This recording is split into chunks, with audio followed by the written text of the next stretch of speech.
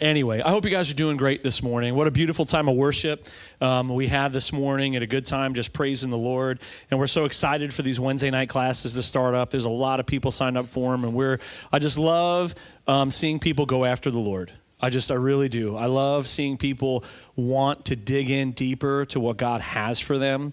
And I really think that as God is doing the things that he's doing in this church, there's a responsibility for us to respond to what he's doing and go deeper with him. And it's just so joyful and exciting to see everybody digging into what God has in store for them. There we go.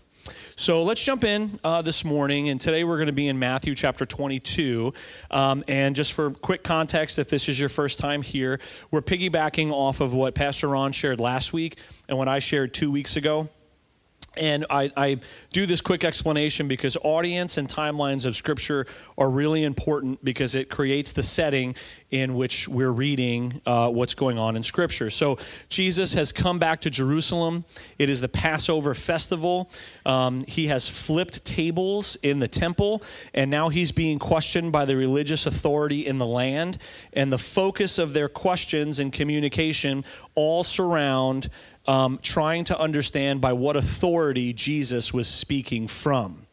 And in response to this authority, Jesus has given us already two parables, one of two brothers and another of the tenants that Pastor Ron shared last week. And today we're going to look at the third parable that Jesus gives us in this portion of Scripture. So the first parable tells and was directed at Israel's leaders. That was the parable of the two sons.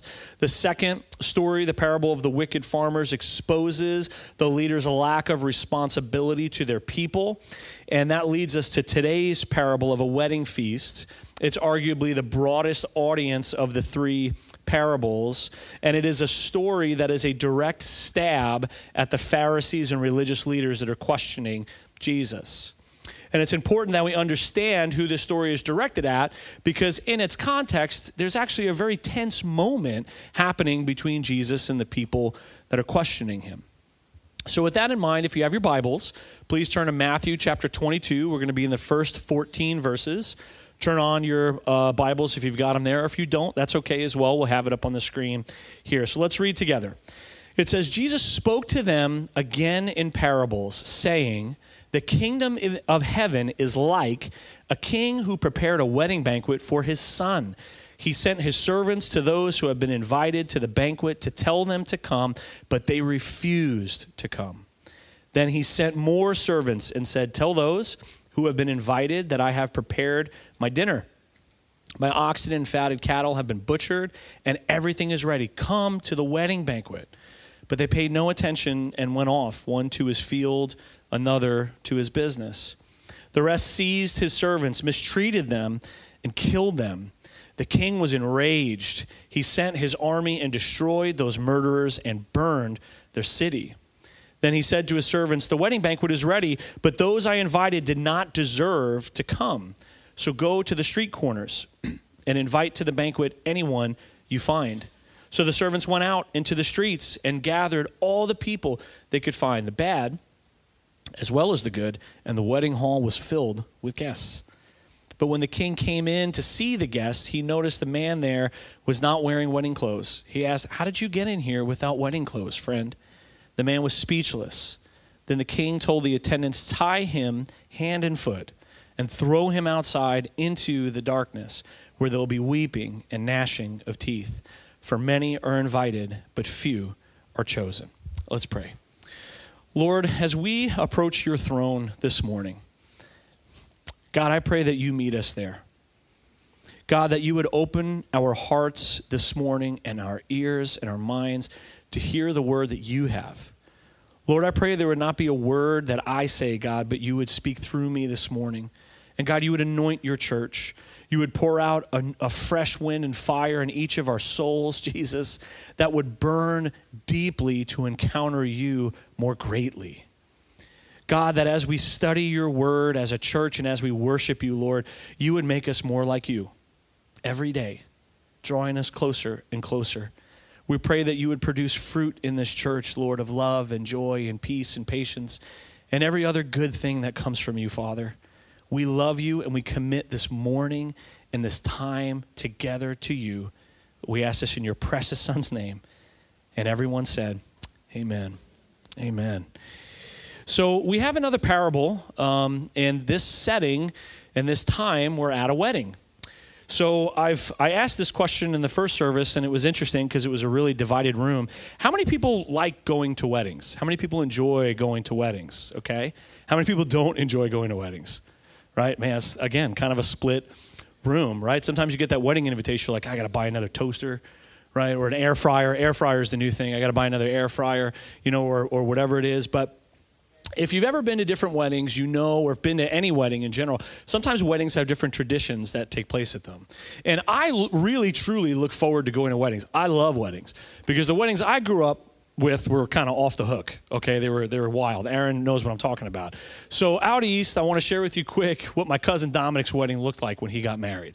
So most people, I've been to some Midwest weddings, some of them can be quick, and that's great because that's what you want, and that's awesome, and that's your tradition. It's not about the ceremony, it's about starting life together and then going and starting life, and that's beautiful. An Italian wedding starts at like 12 o'clock in the afternoon, it doesn't end till like 1, 2 o'clock in the morning, okay?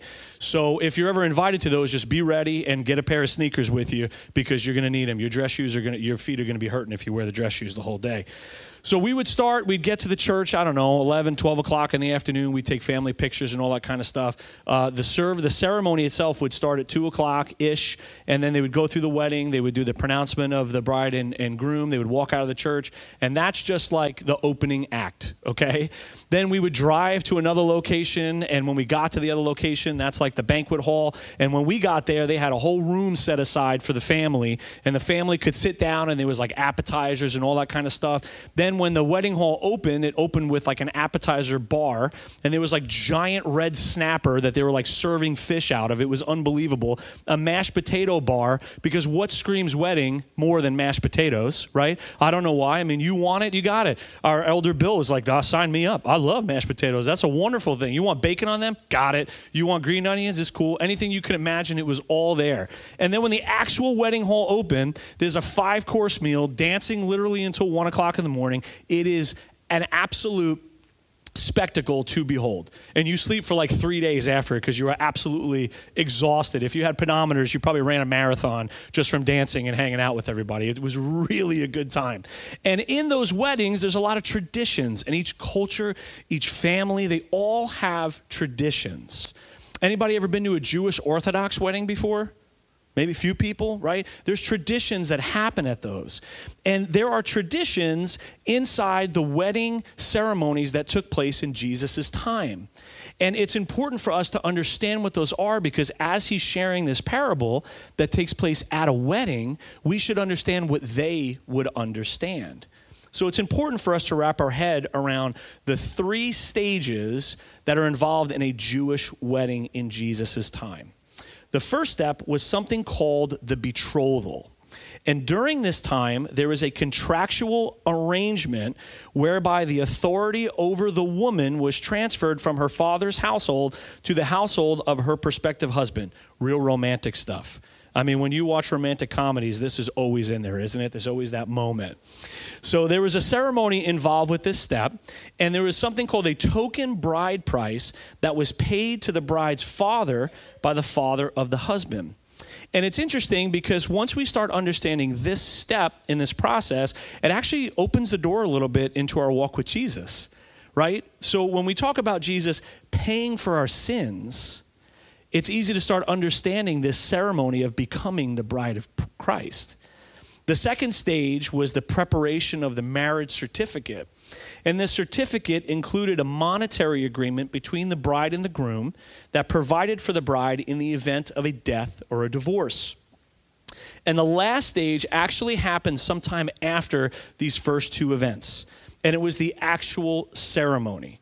And that ceremony began with the bride being bathed and perfumed and dressed in fine linen, and then was publicly walked from her father's house to the house of her new husband. So these wedding ceremonies had a lot to them, and it was very likely that the surrounding community was well aware that there was a wedding drawing near. So think about even in today's terms, right? If somebody gets engaged, do we typically see pictures on Facebook now? A couple got engaged, right? I know I don't feel like I'm that old, but we sent out a pronouncement of marriage or engagement pictures and all that kind of stuff to all of our friends and family to let people know, hey, we're engaged, because I got married in 2007. Social media, I wasn't even really on social media back then. So if you wanted people to know that you were engaged or getting married, you had to send out information. You would save the date because you wanted people to come to your wedding and celebrate together, right? And today, like I said, we have social media and we see those things, but typically there's a lot of joy and excitement around these moments. There's a palpable anticipation. Oh, this couple is getting married. That's exciting, especially when you know that that's a beautiful, equally yoked couple. But this wedding in the parable isn't just for anybody. This isn't Michael's wedding. This isn't, any of us even here in this room. This was a royal wedding. This was the king's son that was getting married. So now anybody here who said they don't like going to weddings, if you received an invitation to the Queen of England's son getting married, an all expense paid trip to go and be at that wedding, you would probably think about that, wouldn't you? No matter how much you don't like weddings, you'd go, that sounds kind of cool. That's like maybe a once-in-a-lifetime opportunity to go be a part of something that big. And that's what this wedding was all about. So in this parable, there is a father who is preparing a feast for the wedding of his son. And the imagery here is so beautiful as Christ communicates his church being his bride. So let's look at verse 2 again. It says, the kingdom of heaven is like a king who prepared a wedding banquet for his son. He sent his servants to those who had been invited to the banquet to tell them to come, but they refused. See, the father here was excited, and he wanted everybody to celebrate with him, but everyone refused. But did he give up? No, he did not. And it's just like Christ's nature to not give up on anybody. If we could look at 2 Peter, I think we've got a slide for it, chapter 3, verse 9, it says, the Lord is not slow in keeping his promise, as some understand slowness. Instead, he is patient with you. What does that say? Not wanting anyone to perish. He doesn't want anyone to perish, but everyone to come to repentance. So when he shows us this in verse 4, of Matthew 22, it says, then he sent some more servants. It's like, go tell them again. Go let them know this is happening. Tell those who had been invited that I have prepared my dinner. My oxen and fatted cattle have been butchered, and everything is ready. Come to the wedding banquet. But they paid no attention and went off, one to his field, another to his business. The rest seized his servants, mistreated them, and killed them. So instead of coming to this banquet to celebrate with the king's son, these folks found more value in working or going out into their field and just doing their own thing. And if that was us preparing this, I'm sure we would all be very upset that no one would show up to all the preparation that was done. I can only imagine the amount of food and the time and the resources and the money that went into preparing a wedding feast like this. I mean, it says that the oxen and fatted calf have been butchered. So this is what that means to me. I bet they had beef braciole up in there. I bet they had that nice prosciutto and the nice ricotta salata, and they had the soupasat and the hot sausage and the oxtail, and you name it. All that good stuff was probably prepared and out, ready to eat. And while all this food was ready and while the table was set, there was no one there to celebrate. Church, we live in an age that as we share the gospel, we will be met with rejection. And we could prepare the nicest table.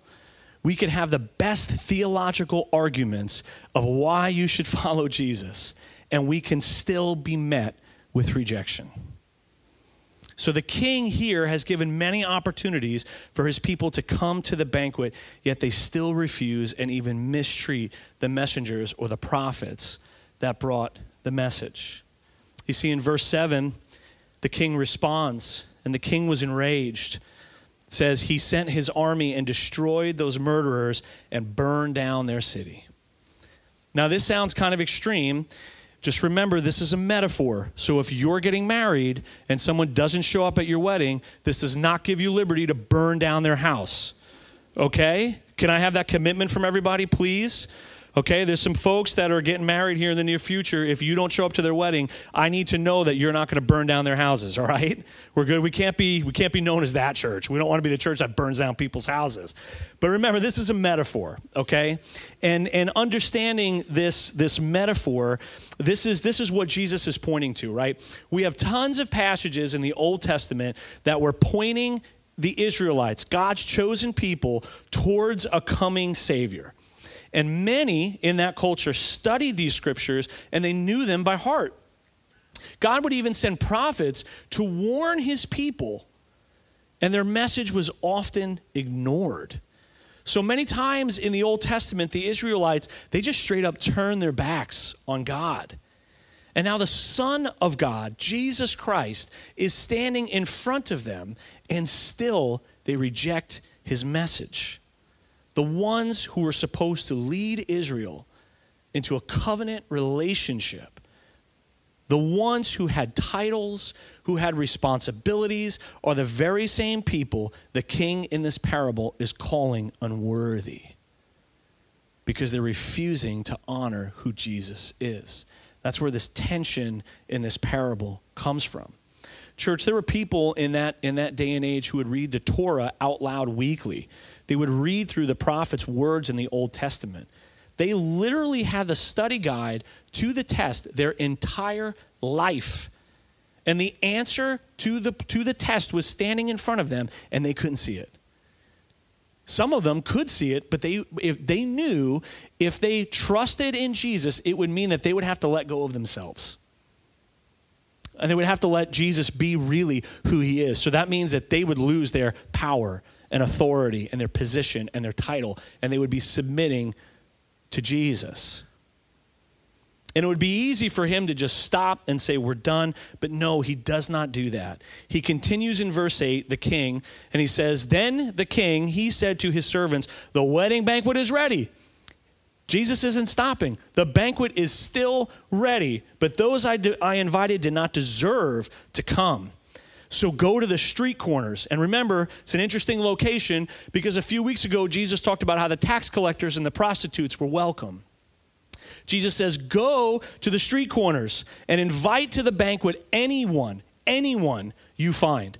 So the servants went out into the streets and gathered all the people they could find, the bad as well as the good, and the wedding hall was filled with guests. But when the king came in to see the guest, he noticed a man there who was not wearing wedding clothes. He asked, how did you get in here without wedding clothes, friend? And the man was speechless. So in this parable, the king is not letting the rejection of others stop him from bringing as many to the feast as possible. Church, it is so easy if we share the gospel and we're met with rejection to go, oh, I'm done with that guy. He doesn't want to know anything about Jesus, so I'm done. Nope, see you later. Oh, I thank God people didn't give up on my parents. Thank God people didn't give up on me on sharing the gospel, on my father-in-law, and my whole family, my whole lineage is a history of people who didn't give up on them, who continue to share the gospel of Jesus with them to say, hey, I have the answer and you're going to want this. Because when you meet this guy, he's going to change your life. So Jesus doesn't stop. The king here doesn't stop bringing as many people to the festival as possible. Now, you may ask, if all of these people who are coming to this wedding were coming off the street, how in the world would they be physically ready and appropriately dressed to attend a wedding of such occasion? You see, these weddings had an expectation of a certain attire. One commentary suggests the following. He wrote, everyone was invited, but proper wedding attire was still expected. And there are two possibilities for what this means. Number one, there is some evidence in the ancient world for a king supplying garments for his guests. We see this in Genesis 45 and in Esther chapter 6. And more broadly, there is a story of God clothing his unworthy people in beautiful garments. That's found in Ezekiel 16. Thus, by not wearing the garments provided, this act would be considered highly insulting. The second possibility is the wedding garment may refer to a clean garment symbolizing evidence of righteous works. So this action of a host providing clothes to the people coming in is really, really important. And it is a beautiful example of a fancy theological term called imputed righteousness. So I want to define that word because fancy words sound intimidating, but they're really not when we break them down. The word impute, which is the first of the two words, means to credit or ascribe something to a person. And the word righteousness means to be in right standing or right position before God. So when we put these two words together, it means that right standing or right position has been credited to you, okay? Many of you know that before my time in ministry, I worked in banks. I did mortgage lending. I was a teller. I was a loan clerk. I did a lot of back-end processing, front-end processing, you name it, did it all. And what was interesting when I did mortgage lending is I met a lot of very unique and interesting and fun people. And every one of them had one thing in common. I would like to buy a house, Michael. Oh, that's great. That's neat. Let's start the process. And if how many people have bought a house here before? Right? It's like an insanely stressful process, is it not? Like there's so much work. I mean, I'm surprised they're not requiring blood samples yet on the amount of paperwork that's required to purchase a home. But what I would have to do, my job as a mortgage loan officer, was to assess the person in front of me's capacity to repay a debt that the bank would lend to them. And I would do that by pulling something called credit reports. I would look at their pay stubs and their tax returns.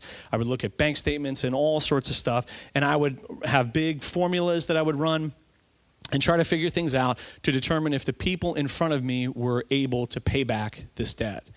And there was some dead-in-the-water loans as soon as you would pull credit. If there was like medical collections or things like that weren't paid, it stopped the deal right there. We could not proceed until that debt has been paid. We can't do anything until that's taken care of, okay?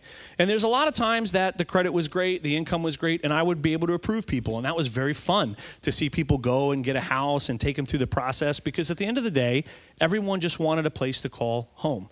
They wanted a roof over their head. But there was times that I had to deliver bad news to people too. And I'd have to deny them of a loan because of maybe things that were on their credit history or just the numbers didn't work out.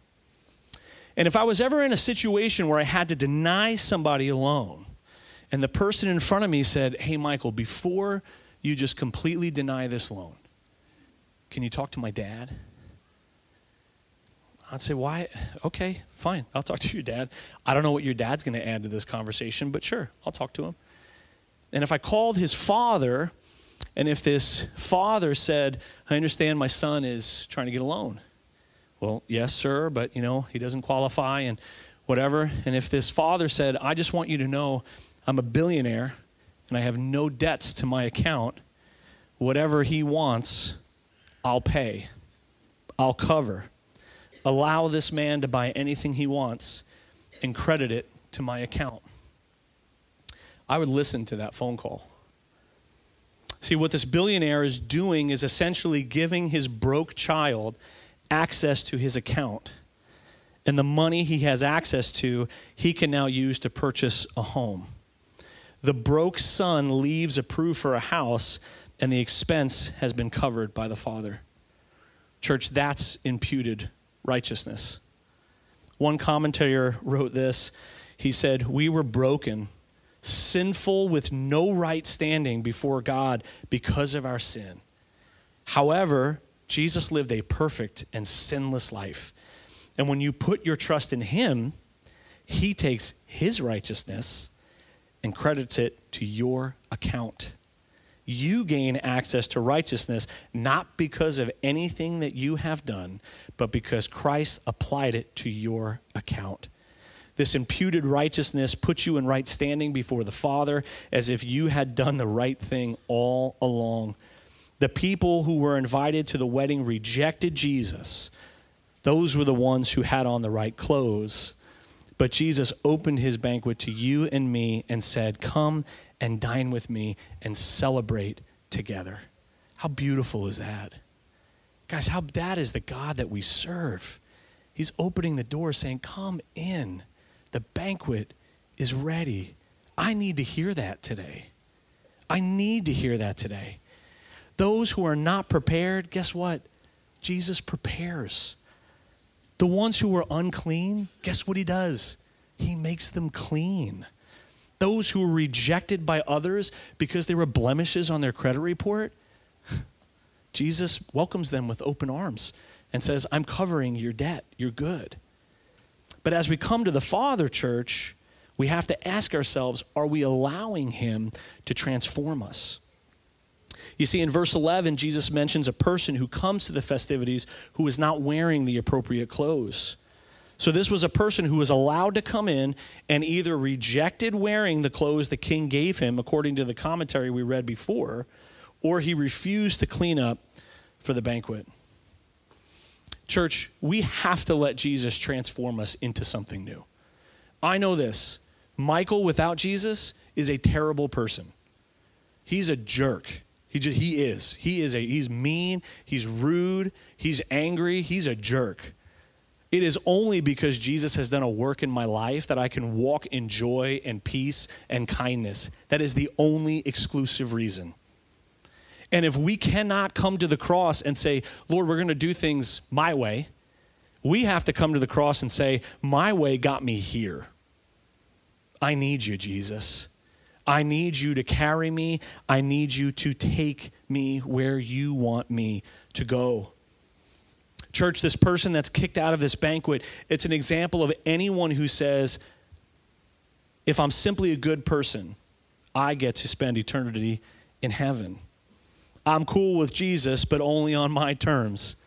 That's not how this works, guys.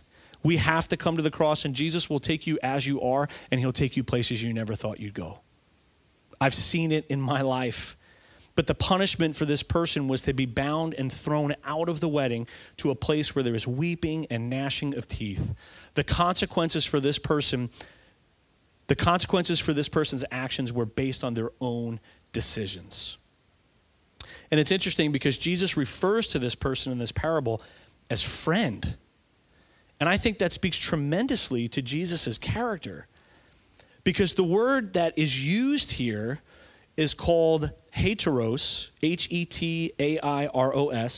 and that's in the Greek, and it means comrade or kindly addressed.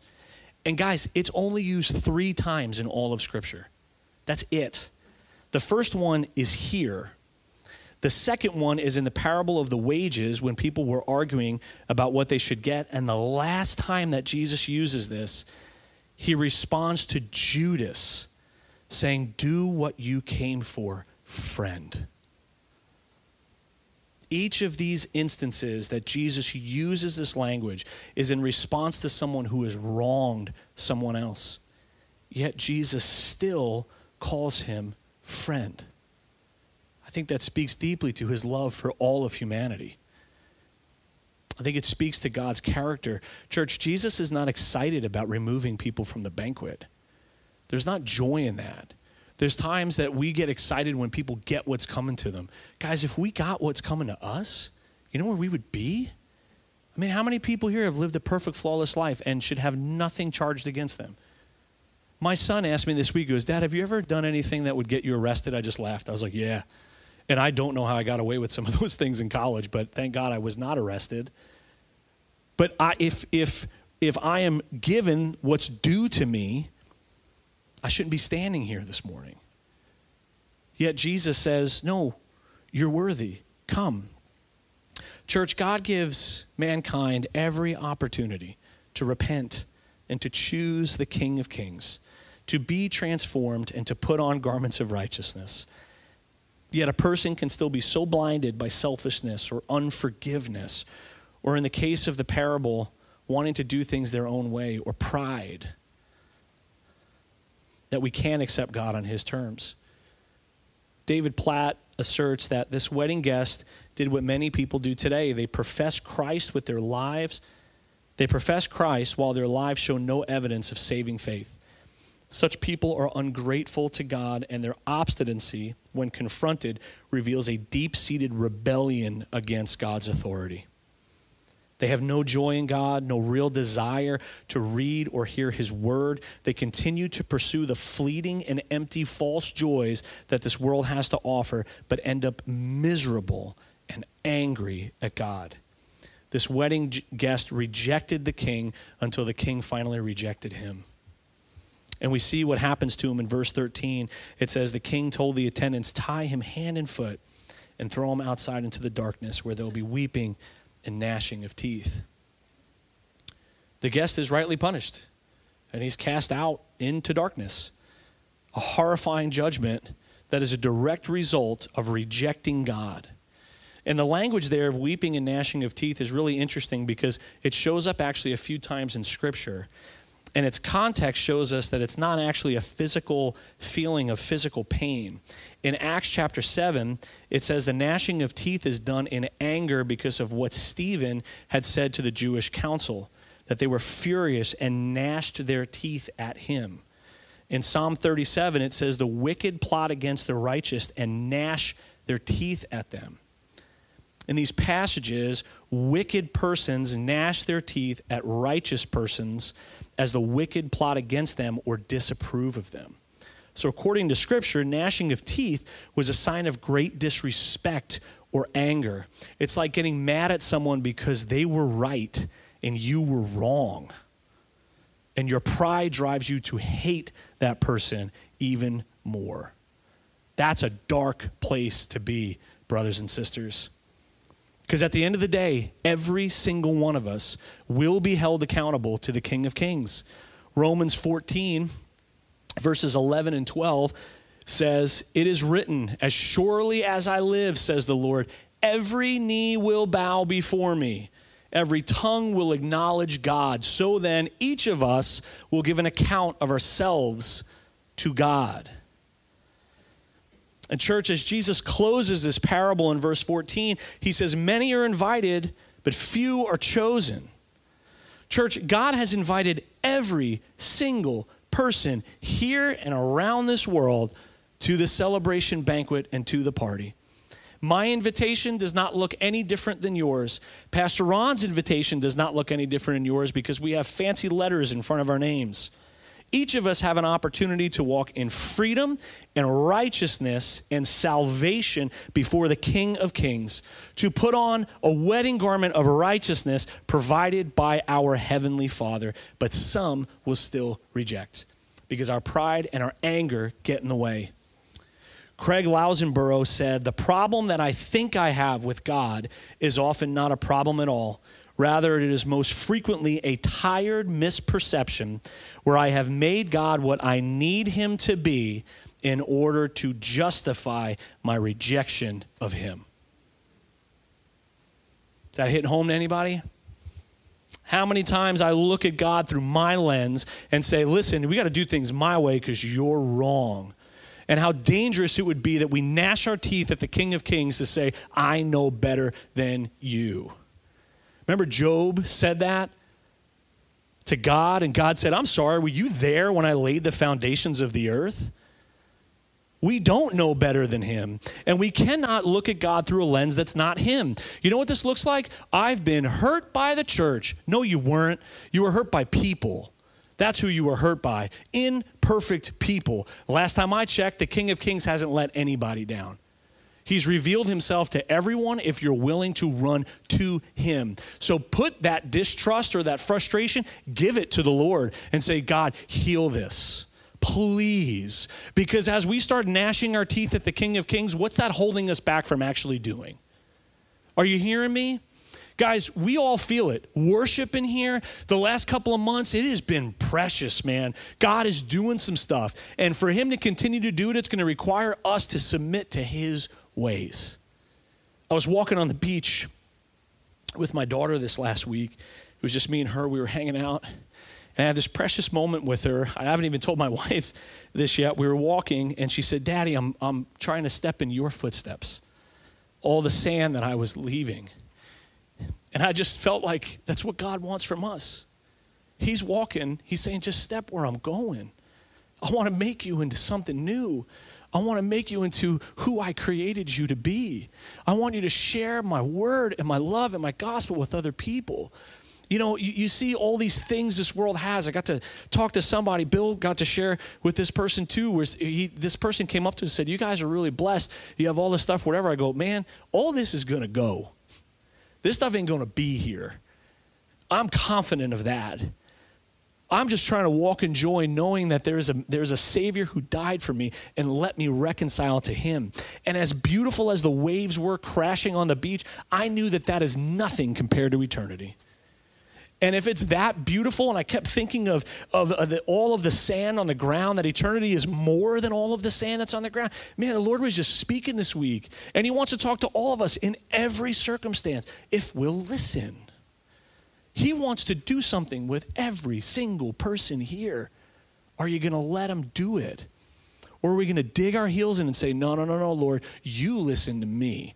This is how we're going to do things. At the end of the day, church, the gospel of Jesus is so simple. Jesus was born of a virgin, lived a perfect and sinless life, was crucified for our sins, died and rose again to reconcile us to our Heavenly Father, and his name is still Emmanuel today, God with us. He is not going to leave you. He is not going to forsake you. The people that have hurt you in this earth, there is healing, there is hope, there is forgiveness, there is restoration, all found at the cross of Jesus. It requires us to just go to him. And I know this, church. There are people here today that are hurting. There are people here that are broken, that have things going on, and aren't you tired of holding that in? Don't you want to let some of that stuff go? Don't you want to come to your brothers and sisters and say, we need to give this to the Lord? If you've got wayward kids, we need to be praying for them. If we've got wayward family members, we need to yoke up and be praying for them, because God is doing something and he wants us to participate in it. And that's how we get to do it. By worshiping him, allowing him to come into our lives, and bearing one another's burdens by praying for one another and worshiping together.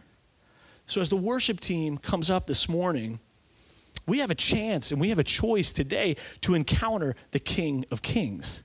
That if there's healing or anger or forgiveness that's all needed, all of that is found at the cross. Do we know Christ? Are we willing to walk with him? Are we willing to follow him on the beach and say, wherever you go, I want to go? Church, as I read these last couple of questions, I want us to take this last song and this time seriously. That if you do have things going on, we want to pray with you. There's going to be men and women in the back that'll have some lanyards on. We want to yoke up with you and go to the throne of grace with you. But the first is, have you been rejecting God? Have you been rejecting God? Or have you been rejecting what he's been trying to do in your life? Because maybe it's uncomfortable and it doesn't feel like, I don't know about this. I'm telling you, stop rejecting him. It's the best decision you will ever make. Allow him to take you where he wants you to go. No matter the circumstances, he will provide.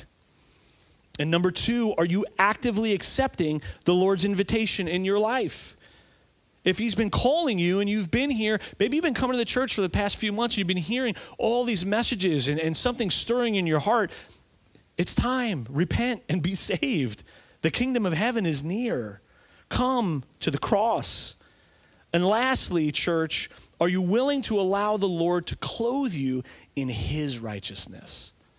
Not the way you want it, the way he wants it. And the places that he wants to take you. Are you willing to let him wipe out your credit report and start over? Lord, we need you this morning. And Father, we thank you that we can come together as brothers and sisters and worship you and be challenged by your word. Father, I pray you would not leave here until you're done. God, as you are stirring hearts, I pray that we would be a faithful church to respond to what you're doing. God, that the hurt that's in this room, Lord, you would stir it up, God, so that we would come and get help and prayer, Lord, and that you would provide healing to those that are hurt. For those that need reconciliation, Jesus, Lord, you'd clothe them in your righteousness and reconcile them to the Father. For those that are lost, Lord, I pray you call them home. Those that are hungry, you'd feed them, Lord. God, you love us and you're doing a mighty work.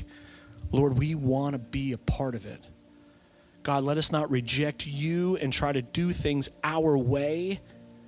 Let us submit to your ways, which are so much higher than ours. You are King. You are good, Lord. Pour out your Spirit this morning as we worship you. We love you, Father. We ask this in your Son's name. Amen.